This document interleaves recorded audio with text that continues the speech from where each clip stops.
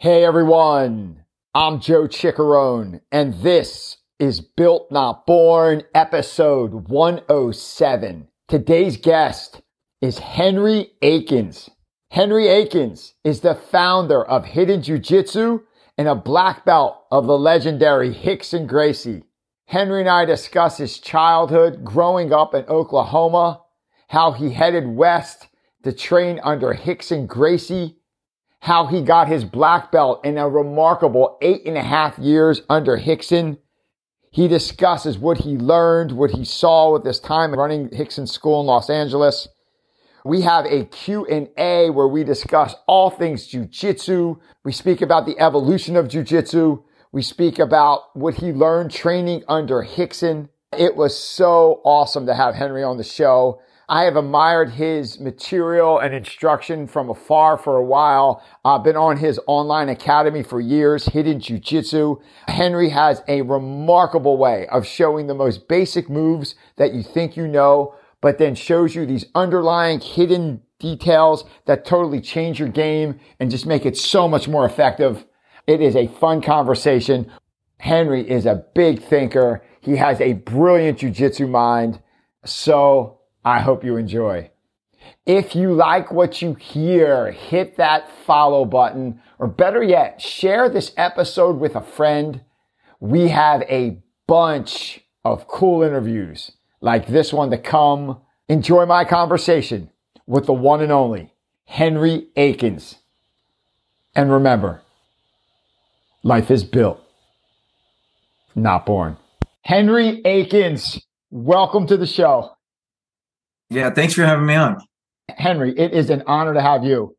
For our listeners who may not be familiar with you and your work, who are you and what do you do? I've been doing jiu-jitsu now for 28 years. I started training with Rickson Gracie in 1995, and I went from white belt to black belt with Rickson.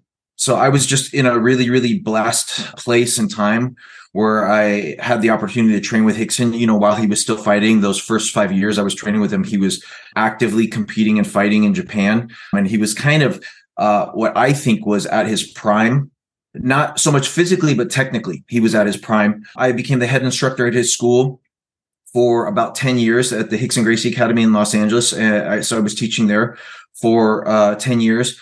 And yeah, that's pretty much my story. That's what most people know me for is, being one of Rickson's black belts, which there's not that many of. And especially there are some, but there's not that many that are actively sharing his jiu-jitsu. Henry, I want to get into your journey. One, your amazing online content and platform of Hidden Jiu-Jitsu. I know for one, I have gotten so much out of that. Were moves that I thought I knew and I've known for a decade, just totally changed my way I look at the moves. Everything from the Oompa to the cross choke to even the soul stealer. That's a crazy. It's a super powerful technique, and unfortunately, it's not used so much in jiu-jitsu, but yeah, it's one of the only positions. It's only one of the only positions where the position itself is a submission. So I love the position. Yeah, we'll definitely get into that. And I want to talk to you about concepts of pressure and efficiency, and also have a Q&A from some of our listeners. When they heard you were coming on, I got a ton of questions. Does that sound good with you? Yeah, amazing. Cool. Let's do it. Yeah. So before we do that, let's start back all the way from the beginning. Where did you grow up? So went to high school in Oklahoma. I was there. I lived in Oklahoma for about 6 years. And that's really where the idea of grappling as a martial art really kind of popped into my head. I was surrounded by wrestlers, and Oklahoma is a huge wrestling state. Many of the guys, they start wrestling by the time they're like 3 or 4. Mm-hmm. So I realized how effective wrestling was as a combat discipline. I always loved the martial arts. I always loved martial arts. I grew up like kind of watching Kung Fu theater on Saturday. And, back in those days, before the world was exposed to Brazilian Jiu-Jitsu, most people, when they thought about martial arts, they thought about punching and kicking.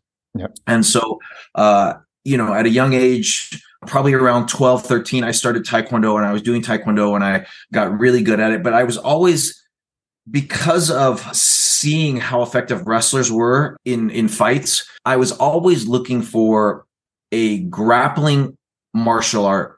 What really attracted to me to the martial arts was the discipline, the honor, those kind of distinctive traits that you see in a lot of martial arts. Mm-hmm. And so I was always kind of looking for that. And so fortunately, before the first UFC, probably about 6 months before the first UFC, I had a copy given to me of Gracie in action.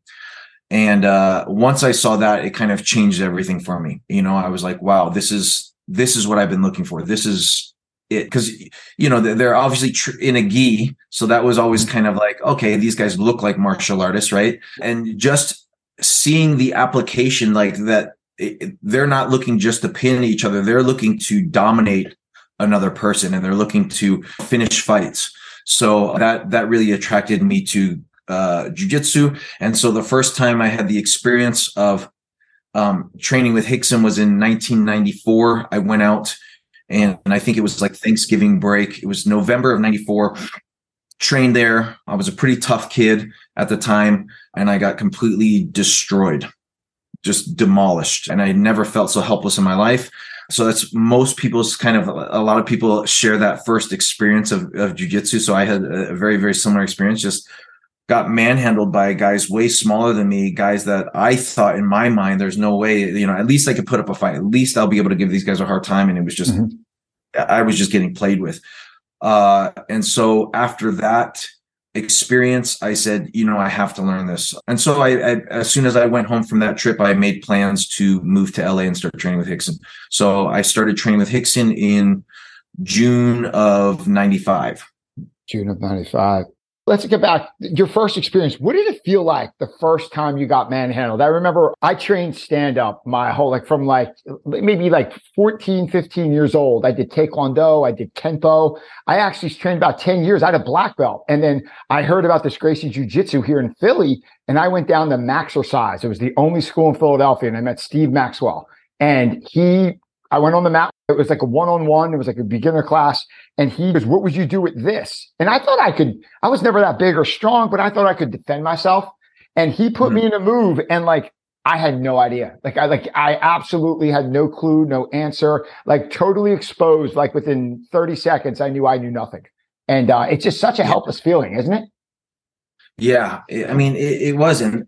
And I mean, just to give your listeners an idea, you know, I was super into working out, super fit. So back then I was at the gym all the time working out. So you have this false sense of how effective you'd be in a fight just because of my physical attributes. Like I was doing, you know, I was busting out probably 18 pull-ups with a 45-pound plate between my legs. Wow. Right? So pretty strong as a young kid, because I was just at the gym all the time. And I really, you know, the idea of, okay, really wanting to be tough, know how to fight, learn martial arts.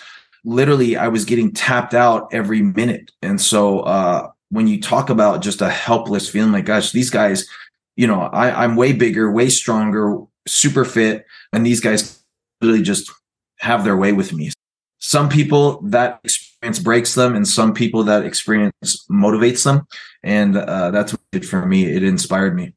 There's some people that run towards that, like you just said, like you did. And some people see that and they go, heck with that. I want nothing to do with that. Where do you think that mindset comes from, the run towards what you don't know? And yeah, I don't know. I mean, it was definitely not, it was not a pleasant experience. You know, it's quite demoralizing. And it crushes a specific belief system that I had in my head. Like, hey, I could probably hold my own against most people. And then rolling with guys that were smaller, shorter, lighter than me. And yeah, I think it's so unique to the individuals, right? That question has popped up in my head quite often throughout life about why do some people run towards hardship and struggle? And why do some people, I think it's almost human nature to avoid difficulty, pain. I think most animals, you know, if they don't have to exert a ton of energy, they try not to, or they won't. But some people have that mindset. I think it's a growth mindset, right? Of like, hey, let's go into the hard, let's go into the difficult, because there's so much to learn and grow in that place. How about if someone asked the 18-year-old version of Henry Akins what he wanted to be when he grew up? What would the 18-year-old version of you say? I mean, 100%. It was I wanted to do martial arts for a living. So I wanted to be, which is crazy because, back then when I was younger, they say your brain is not fully developed at males, at least until like mid 20s. Mm-hmm. So I didn't think any of this through. I was just like, okay, I want to go out here. I mean, at the time, there had never been an American that had gotten a black belt from Rickson. And so me going to LA and just with this mindset, like I'm going to be a black belt under Rickson, and I'm moving out here, and no matter what it takes, I'm going to get my black belt. And eventually the goal for me was to open up a school and do martial arts for a living. Yeah. And back in those days, there was just not a lot of examples of people that had a very, very successful career teaching jujitsu, running a jujitsu school, right? This was like the super early days. And so there was nowhere to really learn jujitsu. I think back then you had the Torrance Academy, mm-hmm. Which Horian and Hoyce, Rickson's, you had the Machados, who at the time were still all together in Redondo Beach. And I think Henzo was in New York at the time. And I think Carly Gracie was up in Northern, and maybe I think Half had just got there as well, had just got to San Francisco. But there was not a lot of places to really learn jujitsu. So when you go out there, you find Rickson, you start training with him. Do you, like, when you move out there, like, is that an announcement? Did you like let him know, like, hey, are you close enough with him yet? Let him know, like, I'm dropping my whole life and coming out and train with you? Or were you just a guy who just showed up every day? I was just some kid. Yeah. Just some kid. And basically I moved from Oklahoma to California, and I didn't know anyone. Left my family, all of my friends, everyone behind. And so that was a really, really great, like in hindsight, because literally I had no distractions, right? I didn't know anyone. I didn't have any friends. I didn't have anyone inviting me out. So literally I would show up to the academy. I was there at 7 a.m, a little bit before 7, because the first class was at 7. There was a 7 o'clock class and an 8 o'clock class back then. Show up before 7, and I wouldn't leave the school until 7 o'clock some nights or 9 o'clock other nights. So I was there 12 to 14 hours a day. And I was basically, because I had nothing else to do, I wasn't interested in really doing it. I had no money. So that's a little bit of a limitation in itself. Or I had a very, very mediocre budget. I had some money saved up, but I didn't have a job at the time. And eventually what happened was, after a couple months, after about 2 months there, because I was just there all the time, the instructors offered me a job as a secretary to basically help them out, to answer phones and do stuff during class. If someone walked in during one of the classes, I would go help them, talk to them, so the instructors could basically teach. So I became the secretary at the school after a couple months. Really? You were always there, then you just started to help out. And next thing you know, you're like the secretary, answering the phones, walking people in, that kind of stuff. Yeah, be helpful. There's leadership at all. Great leadership lesson there. There's leadership through all levels of the organization. Even though you weren't in charge, you took the lead and you found yourself responsibility. And all of a sudden you earned your way into the academy. That's amazing. How old were you when you left Oklahoma to go to LA? 20 years old. So when you leave, what do your family and friends say? Hey, I met this guy, Rickson, I want to learn from him, and I'm leaving Oklahoma to go train jiu-jitsu. What did your family and friends say? My family was very supportive of me to do that. But coming from, so my mom is Vietnamese, growing up in an Asian culture, they also are very, very big on education. And so they're like, okay, you can do this, but you need to also sign up for school after a year. So after a year, you're allowed in-state tuition after, you establish residency in California. So that was the promise I made to them, is I'm going to go train for a year. And then, after a year of like being at school, I'm going to start back up with school and get a degree. They didn't think there was any potential in jiu-jitsu for me to have a career and be able to have a good living, support a family. Yeah. So how about in the early days when you first moved out there and you're just there all day? How did you support yourself? I know LA is one of the most expensive places to live in the country. Yeah.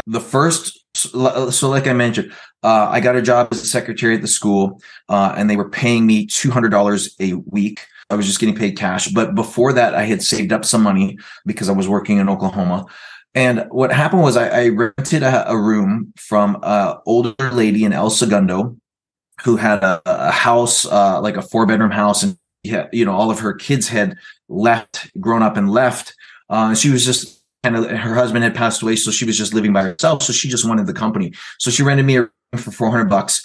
And basically my budget, I just remember like my weekly budget for food. I had a whole budget written out. Like I had a weekly budget for food of about $40. So I would go to this grocery store in kind of like the hood in Hawthorne in LA, which is a lower income area. It's called Food for Less. And I would buy my groceries there. And I had a very specific budget. I had basically the same thing that I was buying every single week, like 2 boxes of cereal, a thing of oatmeal. I would get, a bag of apples, a bag of oranges, bananas, a bag of lettuce, 1 loaf of bread, a couple cans of beans, and a couple other things. But yeah, for $40 a week was my budget for food. And I would just bring, pack fruit with me or whatever with me. And, that was kind of what I ate for a week. Wow. And so then you start training at the academy. From your perspective, and you've seen jiu-jitsu all over the world, what makes Rickson's version, your version, like the hidden or the invisible, like what makes it different than other jiu-jitsu you see throughout the country? As I've been exposed to kind of more styles of jiu-jitsu, there's definitely styles, right? And that's, I think, one of the things that I was aware of at a very young age. I thought that, okay, I'm doing jiu-jitsu, they're doing jiu-jitsu, we're all kind of doing the same thing. I didn't realize how much of a difference. And as it's grown, as it's exploded, I think there's even more now diversity.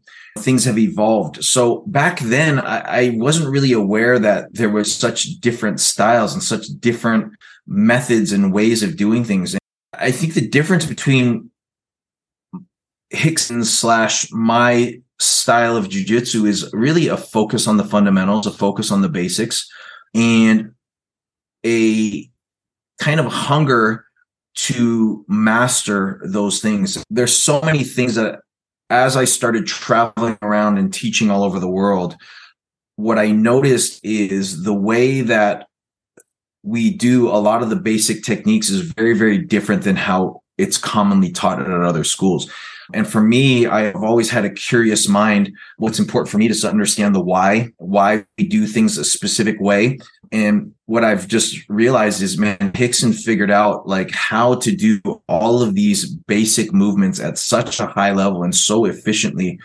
Or for what I've seen traveling to all the other schools and seeing the way that other people do the same techniques. Yeah, it's just been the most efficient and the most effective. And so he really took the time to think everything through and look at, one of the things that Rickson said was he was never satisfied with a technique until he could do it against anyone, even when they knew it was coming. Even when they're trying to defend, he could still get it to work. And so that's a very, very high standard of effectiveness with a technique. And there's tons of stories of him, all of the world champion black belts that had the opportunity to train with him throughout the years will even acknowledge and say that, sometimes he'd be training and he would just call out a submission and then he'd catch them 5 times in that specific submission. So even though they know what's coming, they're trying to defend it. What's your favorite Rickson story of all the training stuff? People like floating in, testing him or trying to see how good he was, or people coming in training for worlds. I heard stories of like, people, when he was in his 40s, people before they went to the worlds, they'd come train with Rickson. Even though he was 10 years, 15 years older, he would destroy them. And the guys that would go into the worlds, he would beat them in their 40s. What could you speak to that? That's the cool thing. I got to so back in the day, nobody had cell phones. There was no cell phones. People didn't have cameras. Very taboo to even try to record the trainings. The trainings were very private, like what happened in the gym stays in the gym. Yeah. I mean, for 15 years that I was with him, I saw so many of the current world champions and multiple time world champions, absolute world champions come in, and Rickson just toyed with them. And they all share this a very similar experience. They all basically say the same thing. All of them that have, most of them have not been shy to speak out about their experience because everybody asks, what was it like to train with Rickson? And they all share the same thing. They felt like a white belt, they felt helpless, they felt like they couldn't do anything. So that's coming from guys like Faber Gurgel, Salo, the other Gracie brothers, the Machados, all of the best guys in the world at the time. And I saw him train with, Fabio, Roberto Travin, Fabio Leopoldo, Gabriel Vela, Salo, Shanji, those guys are absolute legends of the game. And they all pretty much had very, very similar experiences. So one of the things that really stuck out doing some research on you, like Rickson is such a long promoter. Like it takes so long to get belts from him. You got your black belt from Rickson Gracie in 8 years. Is that correct? So I started in 95, got my belt so probably like 8.5 total. Of those 8.5 total, I probably had a year and a half off of training. Wow. So I blew up both my ACLs in a tournament when I was a purple belt, and I wasn't able to train for a year while I rehab myself. Wow. I didn't have money. I didn't have medical insurance at the time. And so, they wanted $25,000 for surgery for each knee, and it would have taken me out a year anyways. For the ACL surgery, they do one knee. They can't do both knees at a time because you need one knee to be able to rehab. So they offered to do one knee, give me 6 months to rehab that knee, and then they would do the other knee, and then it would be another 6 months. So I was like, man, regardless, I'm out for a year and I don't have $50,000 for this surgery. So I was kind of forced to rehab myself or figure out a way to get back to healthy so that I could train. Yeah. And then I toured many people already know this, but Maynard James Keenan, who is the lead singer of Tool, is one of my dearest friends. We've been friends for almost 30 years. We started almost the same time. I think he started maybe a couple weeks before me at Rickson's. And so when they went on their Enema tour, when they released that album, I was with them for 6 months touring. Really? Yeah. For what role? Was it security or what role were you in? That's a very, very loose term of what I was doing. Maynard brought me along mostly so that we could hang out and train together because he wanted to still be able to train while he was on the road. Okay. So we would train together usually a few times a week or get a workout in or do something. But he just wanted a buddy to be able to, so that he was still able to train while we were on the road. Wow. I blew one knee out once back in the day. Did you blow them both out at the same time or just during the same tournament? Like the same moment in the tournament? Same time. What happened? What happened there? I was competing in a tournament. It was a Joe Moreira tournament, and it was the day I got my purple belt. So I received my purple belt and won my division, decided to go into the absolute because I had won my division pretty quick. I had 2 submissions. Pretty quick. So I was still pretty fresh after that. And so I was like, oh, let me give the absolute a try. And the first match in the absolute, I went for like a drop Seoinage on the guy.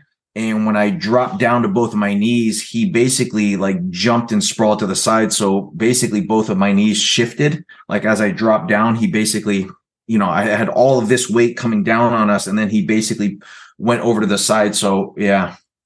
Wow. Do you hear like the double pop? Did you feel like the double pop? Is that awful? Oh man. What's crazy is like there was a little scramble after that, right? I missed the throw. I turned. There was a little bit of a scramble. I get back up and I feel both my knees buckle.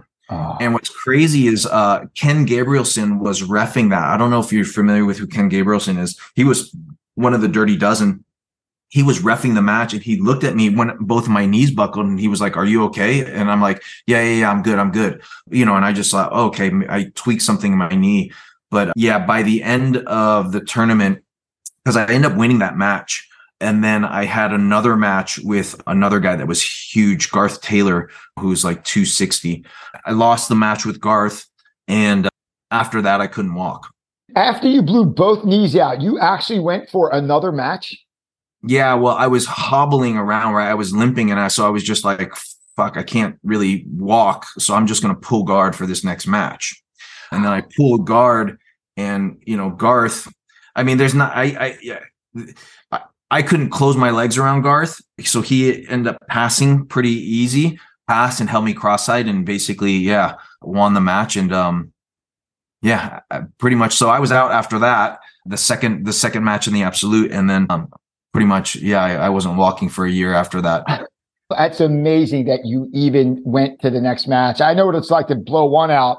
Two, I can't even imagine. You're a beast. Oh my gosh. I think it's just young, a bunch of testosterone and adrenaline, and being in that environment where I have all these people kind of looking at me, and I didn't want to look like a wimp in front of all of my peers, all the people that I kind of looked up to and respected. And Hickson was there, my other instructors were there, so I was just like, you know what, I'm going for it. And what would Hickson do? Hickson, there's a WW. He told me a story when he was a orange belt. A kid caught him in an armbar and he let his arm break, and he ended up choking, finishing the kid with a choke. So that was the kind of standards that I was kind of trying to, felt like I had to live up to. So. Yeah. Wow. No, man, proximity is power. You're around something like that and it just rubs off. That is crazy. Thank you for sharing that. How about this? Getting to the point where you got your black belt. Can you describe the day or the moment or the 5 minutes you got your black belt? Like, did you know it was coming? Like, could you describe how did that go down? I didn't know it was coming. I knew at the time, as a brown belt, I was, there was a point, when we're training, we go through peaks and valleys, right? We all have that where there's times where you feel like, man, I'm on fire. Everything's going great. Like my training's going great. I feel like I'm like, most of these guys that I train with, I'm dominating or whatever, or I'm able to dominate guys that used to give me a hard time. And then all of a sudden you'll have a valley where like, man, all these guys that I used to train with, the roles used to be so much easier. And now it's such a struggle. Right. So I was definitely peaking at the time.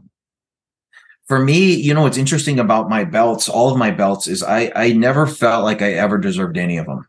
I never, ever felt like I was good enough or worthy. And part of the reason is when you train with Hickson, he's at such a high level where even like when I first got my brown belt, he tapped me out like literally 5 times in 5 minutes with the same choke, right? With this hammer fist choke from the mount. And I still felt helpless. So I was like, how can I be a black belt, with this standard? So I always looked at him like, how is it even possible that I have the same belt as Hickson? Like, I'm a black belt now. That's like, doesn't even make sense, because you still feel like a white belt when you train with him.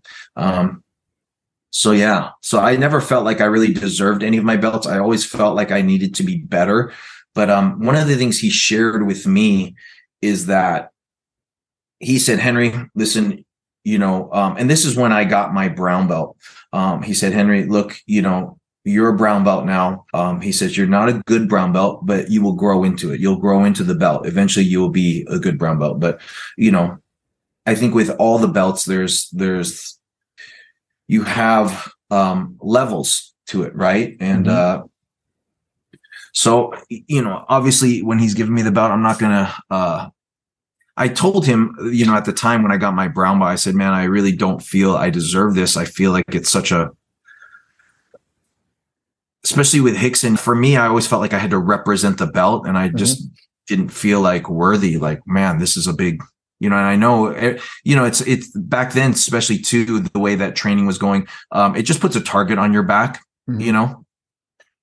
Each one gets heavier and heavier, doesn't it? The blue, I was excited, and that was the last one I felt excited for, because every time you get the purple and the brown, like I feel like I have a Halloween costume on. Like I'm not a purple, I'm not a brown, and it just the brown hit me the hardest. When I got the brown, it felt like it weighed 30 pounds. I'm like, oh my gosh, I don't really want common. I hear that from a lot of people. I think it's really common, and really. At the end of the day, I think it is what it is. Like, so now I tell people, I've been a black belt for 19 years. I get better every year. Every year that I train, I get better. And I have a deeper understanding of the art. that journey, like I've had my black belt twice as long as all my other belts combined. Wow. Right. Perspective. So yeah, I mean, it's just, so for me, I just tell people enjoy the journey, and people tell me all the time, I don't deserve my belt. I don't deserve my belt. I'm like, man, it's not about the belt. You'll keep growing. You'll keep getting better. Belt is all relative. It's your instructor, basically acknowledging your progress. That's all it is. That's a great perspective. Thanks for sharing that. One thing that always stuck out when I watch your work and I see all your great online stuff, when I see hidden jiu-jitsu and I see the way you teach, it's not technique based. It's not like, here's a technique, here's another technique. It's more like learning and understanding like the basic underlying movement and the why you're doing something. How early in your jiu-jitsu did that come into play? We're understanding the underlying movement and the why before the technique. Could you describe that?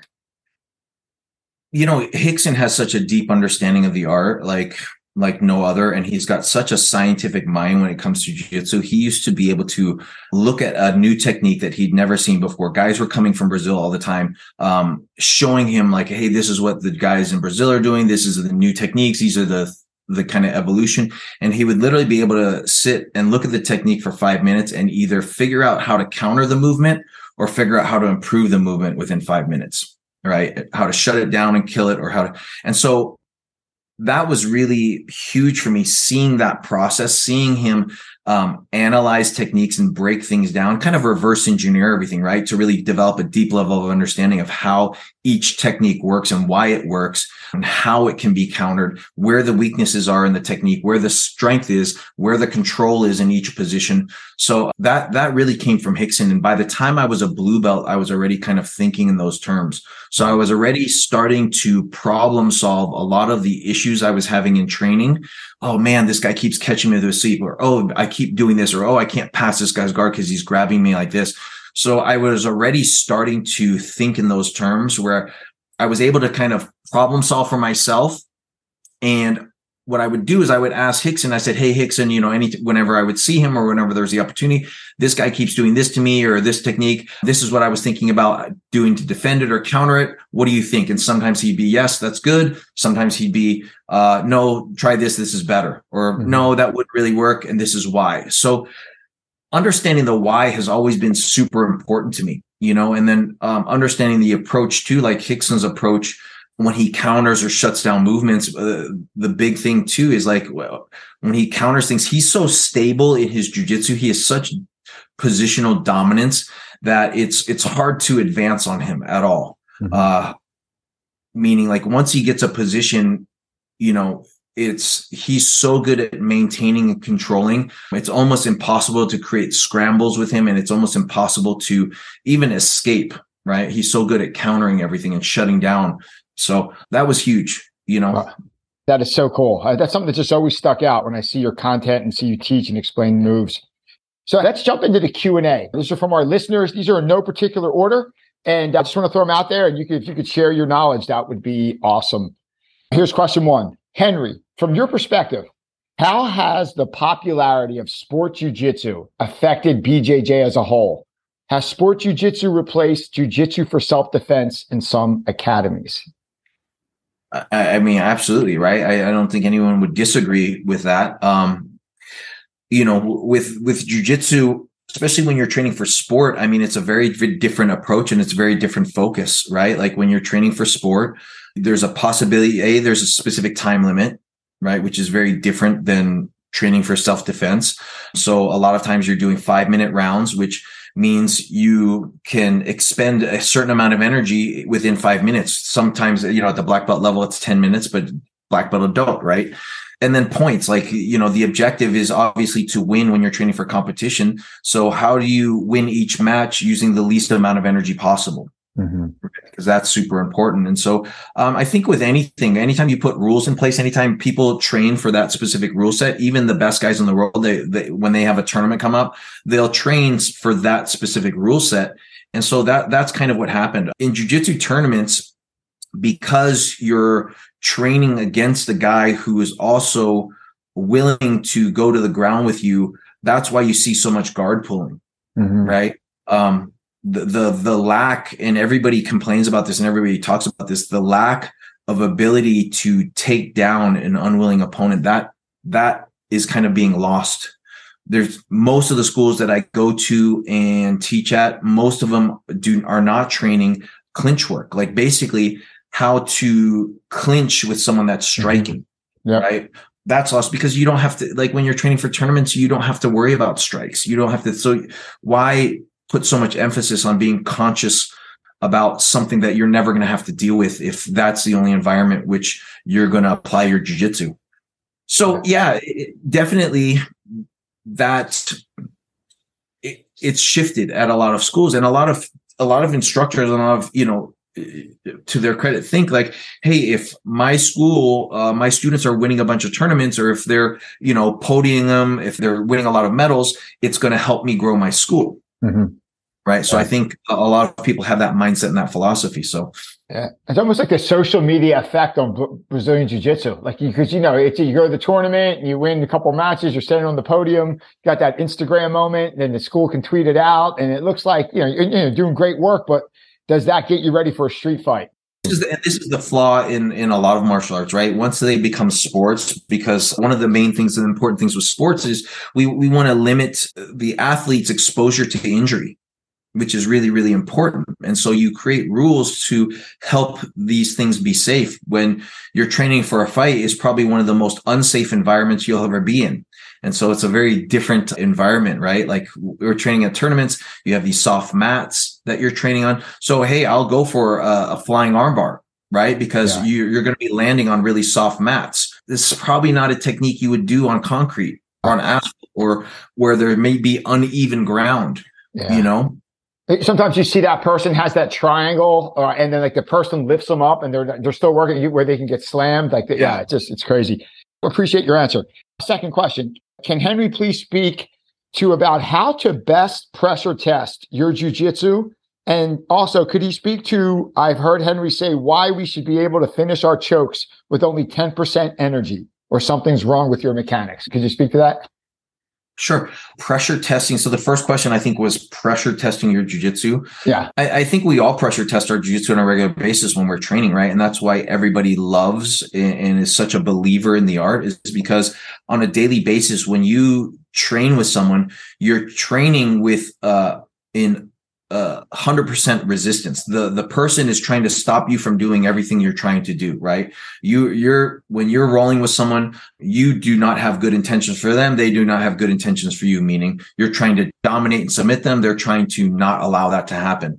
So that's one of the beautiful things about jiu-jitsu. And that's what I think what everyone is attracted is the realism. Like, hey, this works against 100% resistance, right?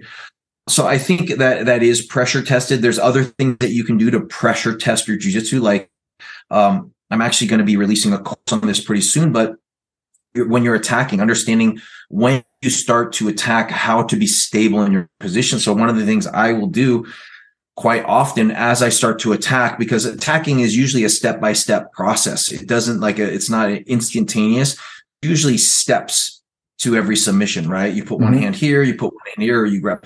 So what I do quite often is I will pause along each step and see, because we know the person's going to resist. We know they're going to try to get out. What can this person do to get out? Where would they move? How would they do it? And each step of the way, I want to make sure that I'm in control. And so that's kind of a fundamental element of jiu-jitsu. They always say position before submission. Really, the understanding, the idea is, how do we dominate these positions? How do we put our opponent into a position where we have control, where when we go for a submission, there's nothing they can get out, right? And the main thing about getting out is, how do we limit movement? How do we stop them from moving? The more movement available to your opponent, the more opportunity they have to escape. So from these positions, because in every position, there's a certain amount of control. Where can they move to get out? And what adjustments would I make? How would I adapt to kind of shut down those avenues of escape? It's really, a lot of that is just if you can limit the other person's movement and shut down their avenues of escape. So that controlling aspect is just so important before. So, well, the crazy thing is there's always, right, with jiu-jitsu, and that's the beauty of jiu-jitsu, there's always a way out, right? You can't 100% ever control anyone's movements for the most part, right? For the most part. But the idea is, how do we stabilize the position? How do we control movement so that when we go for submission, there's very little opportunity for them to get out, right? Yeah. And obviously there's escapes for everything, right? There's escapes for everything, but then it comes down to skill level. How good are you at the escape and how good are they at the finish? At the finish. And then they mentioned something about 10% energy. Could you speak to that, like finishing your chokes with 10% energy? Yeah, so chokes, I mean, one of the things to understand about the chokes, and specifically when I'm talking about chokes, I'm talking about like the blood, what a lot of people call blood chokes, right? Where we're basically putting pressure on the carotids to make the person pass out. Those chokes should require very, very little energy because all we're doing is we're just collapsing these basically arteries, which are just underneath the surface of the skin. And if you look at the artery, like these blood vessels on your hand, right, that are just underneath the surface of your skin, how much pressure does it take to collapse it? When they're taking your blood, what do? They tie a rubber band around your arm. And what that does is it collapses the blood vessel. It starts to swell. It starts to become engorged. So if you think about it, the pressure of a rubber band, how much pressure is that really putting? So really, to be able to collapse these blood vessels, and you don't even have to collapse them 100% for people to pass out, to be able to collapse them, it doesn't take much pressure. I mean, look, I can take one finger and push down on this blood vessel and it collapses the blood vessel. So it's not about the amount of strength or pressure that you have to put. It's about the precision. You want to make sure that you're applying the pressure in the exact right place. And so a lot of people think that those arteries are to the side of your neck when actually they're actually right to the front, right? They're just on the side. So like when someone takes your pulse and they put their finger here, those are basically your carotids, right? And so that's the idea. Is how do we collapse these two blood vessels that are right here? When you put two fingers here very gently on your neck, you can actually feel your pulse, right? People do that all the time. Like they show up to a scene, someone's injured or someone's unconscious. Let me check to make sure they're alive. Let me just gently place my two fingers here and I can feel the pulse. So it doesn't take, those blood vessels are just underneath the surface of the skin. It doesn't take much pressure to collapse them, right? And then you're saying, so the precision of where the pressure goes is more important than the strength. It's way more important than the strength. Way more important than the strength. That's awesome. Thank you for sharing that. That is so cool. How about this? You just mentioned you have a new course coming out. Here's the next question. Henry, how best to utilize online video instruction and have it improve your game? What's a good ratio time between mat time versus study online time with the courses? Does that make sense? Yeah, so different for every individual, right? I mean, because I think we all learn in such different ways. I think obviously online material, what a blessing. It's such an amazing tool because now you have the ability to learn jujitsu in the privacy of your own home at your convenience. You can watch a specific technique over and over again because a lot of times when we watch our instructor teach a technique, we'll miss things. You know, the eye gravitates towards certain areas and you'll miss other things. And so that's why, you know, very rare for any of us to really master any technique the first time we see it. Right?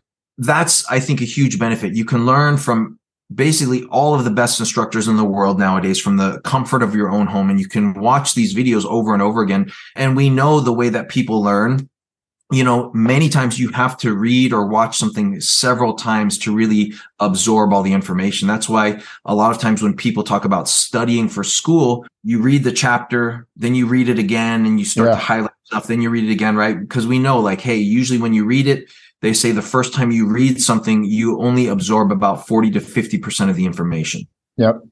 So that's the cool thing with videos. You can rewind, you can watch it again and again and again. And the other thing too is you really have access to, hey, I want to learn how to escape triangles. Boom, let me look it up. How do I escape triangles? Right? So you have that access. Like it's not like the old days where, man, I keep getting stuck in this triangle and I might have to wait like 6 months for my instructor at my school to show the escape before I figure out how to get out of it. Right? You have to take a private. Absolutely. You can just go to your escape video and just dial in and keep watching, right? Right. So that's, I think, amazing. And I think that it's such a helpful, like people are so blessed to have that exposure to that But when it comes to time on the mat and time watching video, I think it's different for everybody. At the end of the day, you have to experience it, right? Jiu-jitsu, like once you see the technique, once you think you understand it, then you have to take it onto the mat and play with it. And then not only play with it, but you have to test it against different opponents. Because that's the other thing too, is like different people will apply things different way. Even though the technique looks the same, sometimes people are squeezing or engaging their muscles a little differently, which will create a different sensation. Mm-hmm. So that's important. Yeah, that's great. How about this? Here's a question. It says, Henry is known and is phenomenal for breaking down jiu-jitsu and how to train pressure. When Henry comes across a new situation that he hasn't experienced before, what is Henry's problem-solving process? And then it's got follow up is, what do you think about when you are designing solutions for issues you have not come across yet? Like what's your problem? Well, it depends on the technique, right? Like what is the technique that I'm seeing? Is it a sweep? Okay, I want to understand where the leverage is. I want to understand how I can move my opponent as effortlessly as possible. Is it a position of control? Like is someone trying to control me? Then I want to start to I let them hold the position. Hey, just pause in this position. Hold me however you'd hold me. And let me just start to move around and let me just see where there might be openings, where it feels like I'm stuck and where it feels like I can move, right? If it's a submission, and put me in the submission, let me feel it. So much of it for me is I need to feel it. I want them to put me in the position. I want to feel it, because then once I feel something and I start to move around in that position a little bit, I can start to see, hey, where are the strengths, where are the weaknesses, where I can move, where I can't move. I can start to understand how things work. Because again, it all goes back to control, right? Jiu-jitsu is all about control, dominating the other person. And so if I'm looking to dominate the person, I want to see like, hey, this is a position. How can I control this position so that I can eventually get to the submission? I can put them in a place where they basically can't escape, and I can put leverage on either a joint or around their neck to make them pass out. Where if I'm being controlled, where is the weakness in this control? Where could I move? How could I move to be able to get out? Here's the next one. Henry, what's your perfect first lesson for BJJ? Someone who knows nothing, walks into your academy. What do you teach them? Introductory class. Introductory class, I would show like one or two things from standing up, some basic like jiu-jitsu self-defense from like a very common situation, maybe like a neck grab or someone grabs you from around your arms. And the important thing too is like, for me, I want to show people the beauty of jiu-jitsu. So, hey, I'm going to grab you from around your arms. What would you do to get out of here? And usually it would be people would struggle. And then I show them a technique. Try this. How does this feel? And show them a technique where they can do it effortlessly and escape and deal with that same situation. And then all of a sudden that, for me, the experience for most people, that opens people's eyes. Wow, that was amazing. Like just from knowing how to do this, now if I deal with that same problem again, there's a very simple and easy solution, right? So usually one or two things from standing up and then a couple things from the ground, maybe like mount escape, right? How would you get out? This is a horrible position for you to be in. How would you get out of this position? That's great. How about this, Henry? If a black belt today went back into the 1990s, would they walk through the black belts back then, or would those OGs hold their own? So that's a great question. I think because of the growth of jiu-jitsu, there's more jiu-jitsu practitioners today than ever, especially in the United States. What happens is I think there's a giant bell curve, right? Mm-hmm. And so when you look at the black belt level, there's such a huge diversity in level at the black belt. And kind of going back to what I mentioned to you before, look, I've been a black belt for 19 years, twice as long as all of my other belts combined, and I get better every year. Mm-hmm. So when I got my black belt in 2004, I would destroy that version of myself. I would absolutely destroy, even though I was younger, I was a freaking beast physically. Mm-hmm. I was training all the time. I would absolutely just maul that version of me.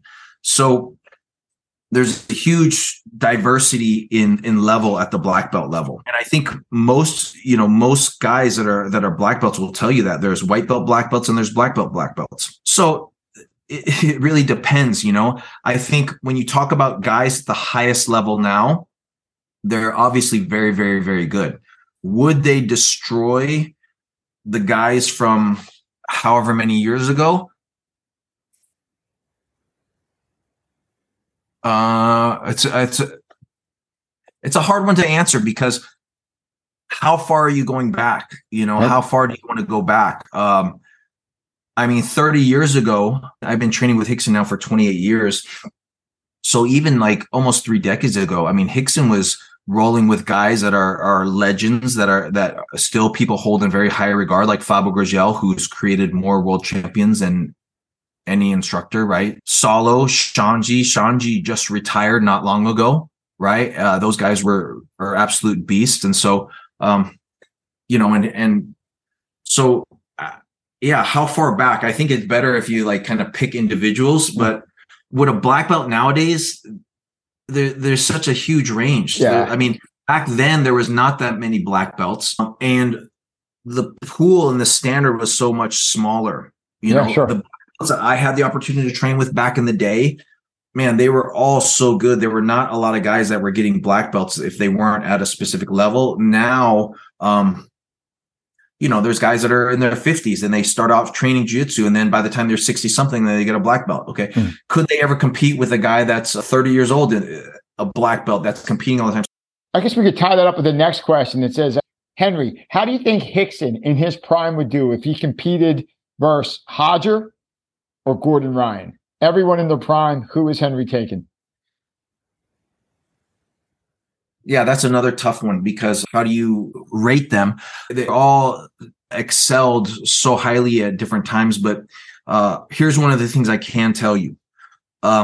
If you look at the match that Roger had with Buchecha, Roger was 37 years old at the time, the last match, right? Because they had 2 matches.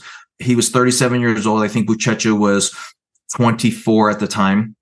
So Roger was 13 years older. Buchecha outweighed him, I think, by 15, 20 pounds.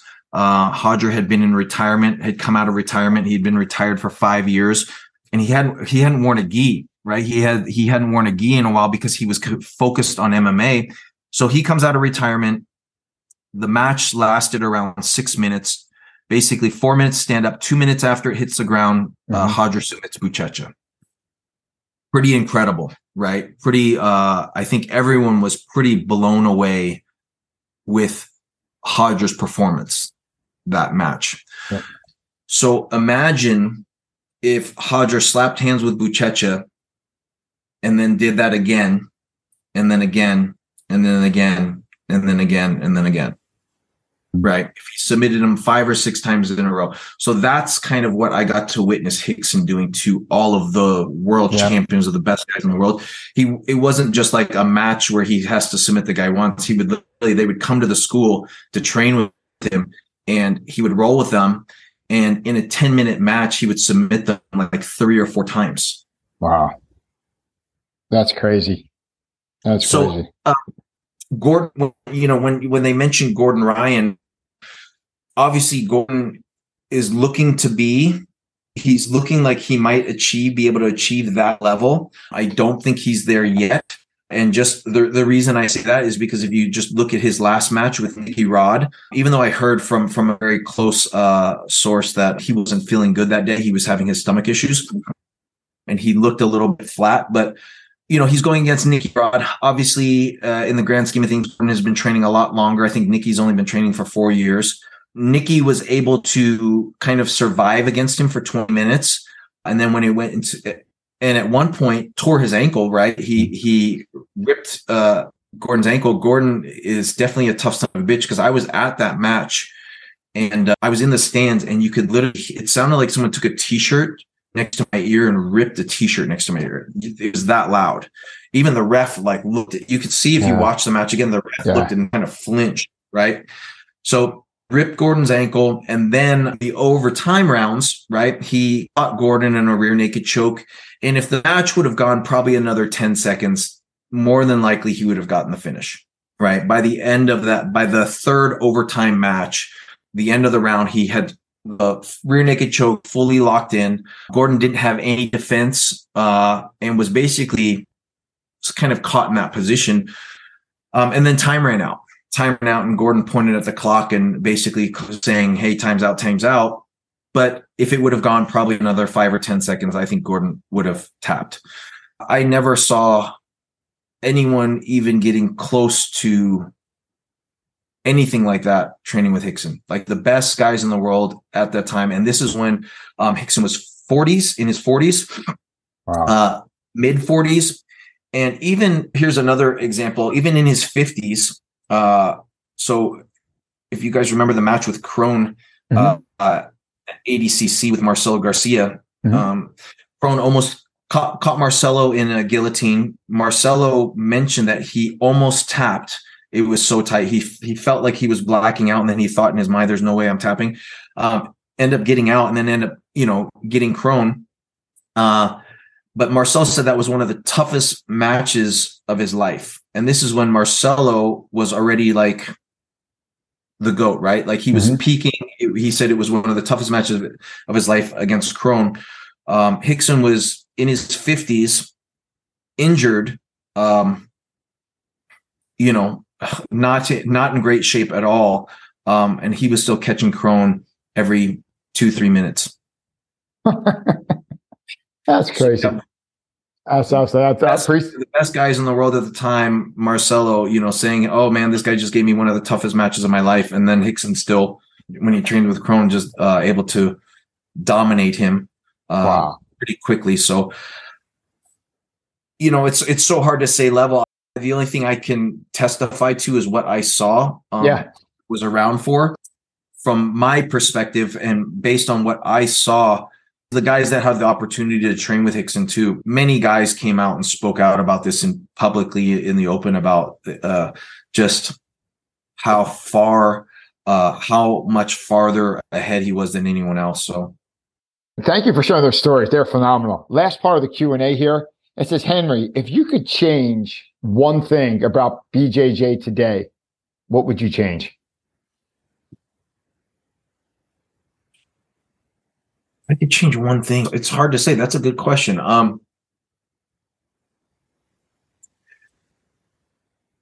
Maybe training methodologies. When I think about what could be improved, right? What could be improved? Because people always think, oh, it needs to be more self-defense focused. At the end of the day, different people train jiu-jitsu for different reasons. And so the divergence from sport and self-defense, that's up to each individual to figure out for themselves. Most people, fortunately, we live in a day and age where most people will never, ever have to use jiu-jitsu to really defend themselves or anyone else. So, we're living at this one of the safest times in all of human history. One of the things that I feel that can be improved is training methodologies. That's it. Like basically training methodologies. I think a lot of schools, they're still really big onto the idea of just at the end of every class doing open training, like free rolling, when I just think there's better ways to go about using your time. If you want to develop a high level of skill, extremely high level of skill, I think positional training is probably the best tool combined with flow rolling. So you're basically saying if you could take, let's say you do that 45-minute like technique, they teach a move or a technique. And then instead of that last 15 minutes, just say you only have an hour that day, that last 15 minutes, instead of getting 3 rounds in, do some positional training or some flow rolling and working on a specific thing, a specific part of your game? Yeah, I always so for me, I use flow rolling as a way to warm up. And when I do the flow rolling rounds, when I have my students doing it, the idea is they have to go at a very fast pace. There's no submissions allowed. It's usually like a 3-minute round, no submissions, fast pace. If they get any dominant position and their opponent can't get out, then the person will change the position themselves, change the position so that you can keep moving it and going at a really fast pace. And so what that does is it trains students and trains people to be able to understand the transitions. It trains your mind how to basically recognize as positions change where you end up to and how you should be moving, what you should be doing. And it trains people how to basically deal with the scrambles, right, that happen from time to time in jiu-jitsu. And then the positional training is the exact opposite. The positional training is basically you pick a position and then I will limit the position in certain ways, like, hey, you're mounted and you can only use this technique to get out, or hey, you're on the mount position and you can only use these 2 submissions. you structure it depending on what it is specifically you are trying to help your students develop. So if I just did a class on the mount and we were doing, hey, let me show you guys a cross collar choke from the mount, then I would make that the last training. Like, okay, we're going to do positional training. So I'm going to put you in the position where you can actually train and develop what we actually practice in class. Yeah. With the flow roll, with the open rolling that most gyms do. And the problem is for a lot of students, that's kind of like the most fun. They say, oh, that's the most fun, is just rolling. Yep. Problem is that people always tend to go to their strong positions when they're rolling. They always tend to go to where they're best. And so it's very rare that you get a chance to work and develop the areas where you're weak. So that is awesome. Just to recap there, flow roll to start, maybe 3-minute rounds, no subs, dominant positions, switch positions. It helps you deal with the scrambles. How many rounds would you do there of the 3-minute rounds? So usually what I do is 3-minute rounds. So it's like 10-minute warm up, right? 3-minute rounds. And usually because it's such a high pace, because it's fast movement, right? Man, people are dripping wet and their lungs are after 10 minutes of that. And then we get into the technique.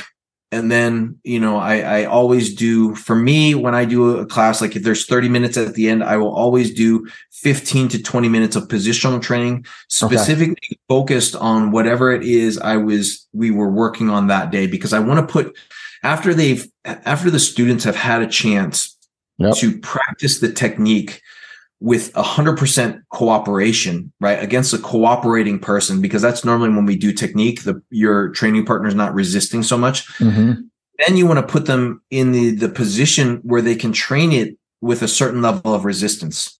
And a lot of times there's ways that we can gradually have people increase the resistance. And so that's the other thing that I think a lot of schools and a lot of instructors don't understand, is how to train things in a progression. Because normally what happens is, when you first learn something as a student, you learn it and you practice it with someone that's 100% cooperating. And then you're expected to apply the technique against 100% resistance. And it's really hard to bridge that gap. And so there's a way to actually train and develop your skill so that you can actually bridge the gap by gradually increasing the resistance. It's pretty insane, because in no other sport do we do that. There's no other sport where you first start to learn to play and then you have to deal with 100%. Like you first learn to hit a baseball and then you're trying to hit 100-mile per hour. Doesn't make sense. You first start to learn to drive a car and then they put you in like a Formula One car and you're going to drive Formula One, or you're going to drive NASCAR, right? You're going to kill yourself. But in jiu-jitsu, that we do that, which is crazy, is super bizarre. That's all. Henry, thank you for answering that. That is gold. I took 2 pages of notes. Thank you. How about just moving on, wrapping this up? A couple fun questions to wrap things up. Henry, with all you got going on, you're all over the world teaching classes, you're constantly putting in new content on your Hidden Jiu-Jitsu website. When you need to clear your mind and recharge your body, what do you do? I don't watch TV very often. Sometimes I'll watch a documentary. For me, I'm always trying to learn. So I like documentary type stuff. So I might watch a documentary if I just need to zone out for a little bit and read. I like being in nature a lot. That's so I moved to Las Vegas 3 years ago. And that's one of the nice things about Las Vegas is we're right in the middle of 2 national parks. So Red Rock National Park and Lake Mead National Park. So, for me, nature is really, really healing. So those are kind of some of the things I'll do to just kind of zone out. Henry, most high achievers have a routine either to start their day or to finish their day. What does either the first 30 minutes or last 30 minutes of your day look like? What's your routine? Well, I was meditating every morning for an hour, and I need to get back to that because I felt like that was so beneficial. My mind, as soon as I wake up, it just starts to race, right? It just starts going what do I got to do today? What do I got to do today? Blah, blah, blah. So I need to get back into my meditation practice. When I was doing it, that was extremely helpful. But right now, what I do is I get up and I have 3 dogs. I go to a park and I take my dogs out to the park, and that's just 30 minutes so that they can get out of the house. They can do their thing. But I'm also just to be in the sun and get that sunlight into my eyes and just start to walk around. So I'll walk for 30 minutes and just start to kind of loosen the body up and get my body, just some activity going. Yeah, that's great. Nothing like being outside. And you get the morning right, the rest of the day follows, doesn't it? You get the first half hour right. How about this? It's about all the stuff you're working on now. What's the most exciting project you're working on now? The most exciting project is kind of what I'm going to be filming in my next two courses. And one of the things that I've started to recognize lately is a lot of people that train, a lot of black belts specifically, have a very, very weak attack, meaning that normally tends to be the last thing to develop in most people's game, their ability to attack. Because if you think about it, when you first start training jiu-jitsu, right, you're a white belt, you don't know anything, you're getting dominated. And so the first thing you kind of learn as a white belt is just how to survive, how not to get submitted, right? How to stay safe, how to survive. Eventually, once you're able to survive long enough, you start to figure out how to get out of certain positions. Then once you start to get out of certain positions, you learn how to get to dominant positions. And once you start getting to those dominant positions and you start spending a little bit more time there, you start to really learn how to stabilize those positions. Like, oh man, I'm mounted, and then you might lose it for 5 seconds. And then eventually you start to learn, oh man, I can keep this mount longer. I can keep the cross-side. You start to learn how to control these positions longer. And in being able to control the positions longer, that's what really creates the opportunity to finish, right? Because like if you get to a dominant position and you're only there for 5 seconds or 10 seconds, that means you only have 5 or 10 seconds to finish. So the attack seems to be the last thing to develop in most people's game. That's something that I've noticed. A lot of people have a very, very weak attack. And it's usually related to two things. A, they don't know how to stabilize themselves as they're attacking. And so a lot of people, what happens is a lot of people don't know how to control the position without using their hands. So a lot of people really try to control positions with their hands. And the problem with that is now they're forced to make a choice. I need to let go of my control in order to attack. Right. Yep. And so really understanding how to control the positions with your body so that your arms are free to attack. Like if we're going for a choke, if we're going for an arm bar, usually we're using our arms to some extent. Developing that, how to control positions so that when you start to attack, you're stable and people can't get out. And then the other thing too is how to layer attacks together. A lot of times when you start to attack, when people go to defend, and at the high level, it's almost a guarantee that they will defend. Right? What else opens up? So a lot of times people throw out single attacks, like I'm going to go for this move, and then the person defends, they're kind of back to zero or back to square one. Yeah. So when you start to attack, what is the most common ways that they're going to defend each attack? And then what other attack does that open up for you? How do you take advantage of their movements? And that's what we're always looking to do with jiu-jitsu, which is awesome, is at the high level, I always say, you're not fighting that person becomes their own worst enemy, because every movement they make becomes a mistake. Your job is to make every movement they make a mistake. How do we capitalize on their movements? Right. Yep. So as they go to defend one thing, and a lot of times when people attack, they get tunnel vision. They just want to force and insist on that attack because they don't have other options. If that attack gets defended, then they're kind of back to square one. They're like, oh, people don't understand how to attack in combination and how to layer attacks together. So that's kind of my next project. When is that coming out? I'll be filming part of it this weekend. I'm going to see how much I can get done. It might take 2 or 3 sessions to be able to film all the content that I want to film. And then I'll have to organize it and put it together, but hope it'll come out within the next few months. One of the things you said is you're not fighting that person. That person is their own worst enemy.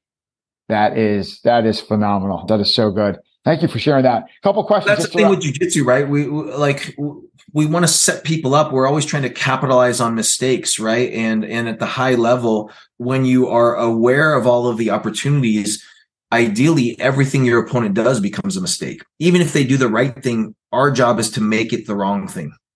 How about this? Wrapping up here. Henry, if you could have everyone listening take just one lesson away from everything we discussed, what would that lesson be? Keep training. I've been a black belt for 19 years and I keep getting better every year. So as long as you're training smart, the growth will never stop. It's such an amazing art because as much as you put into it, you will get out of it. It's done tremendous things for my life. And I think everybody, a majority of the people I talk to say how much it's benefited their life. So keep trying to train as long as you can. And obviously there's smarter ways to train as you get older. That's good. Keep training. Stick to it. Everybody has the potential to get so much out of it as long as they just continue with the practice. Henry, it's been such an honor to have you on the show. If people are looking for you and what you do online, where can we find you? Yeah, so I have a website, hiddenjujitsu.com, and that's where you can find most of my online content and my instructionals. I also have some stuff over at BJJ Fanatics, some material and content over there. If you are looking to find me for a seminar or camp, I have a website called hiddenjujitsucamps.com. So I do 2 to 3 camps a year where it's like anywhere from 4 to 6 days of training with me in a very, very intimate environment. Those are always super, super cool. And people love, for me with the camps, people love traveling and people love doing jiu-jitsu. So I figured how can I combine these two things that people are so passionate about, where they get to travel to exotic destinations and also get amazing training while they're there. In seminars, if you want to see my seminars, I post on Instagram, Henry Akins BJJ, and on my Facebook. So just follow me on Facebook and Instagram if you can. And go to Hidden Jiu-Jitsu Camps if you'd ever like to attend a camp with me. What I'll do, Henry, is I'm going to put everything you just mentioned in the show notes, Instagram, your website, all your camps you have coming up. I cannot wait to see that next series you have coming out about putting the tax together. That looks amazing. Thank you for joining us. Your online content has helped me out tremendously. It is so good. And all our mutual friends could not speak more highly of you. And you're just a world-class instructor. So thank you. It's been an honor to have you on the show. Yeah, thank you, Joe. Thank you so much for taking the time to talk with me and tell all the boys in Philly. I give them all a big hug. Thanks, Joe. Hey, everyone. It's Joe. Thank you so much for listening. Hope you enjoyed the episode. If you could, please give us a 5-star rating on your podcast listening app. Or better yet, share the episode with a friend. That really goes a long way of helping the podcast grow and connecting it with a bigger audience. Thanks so much. Talk soon.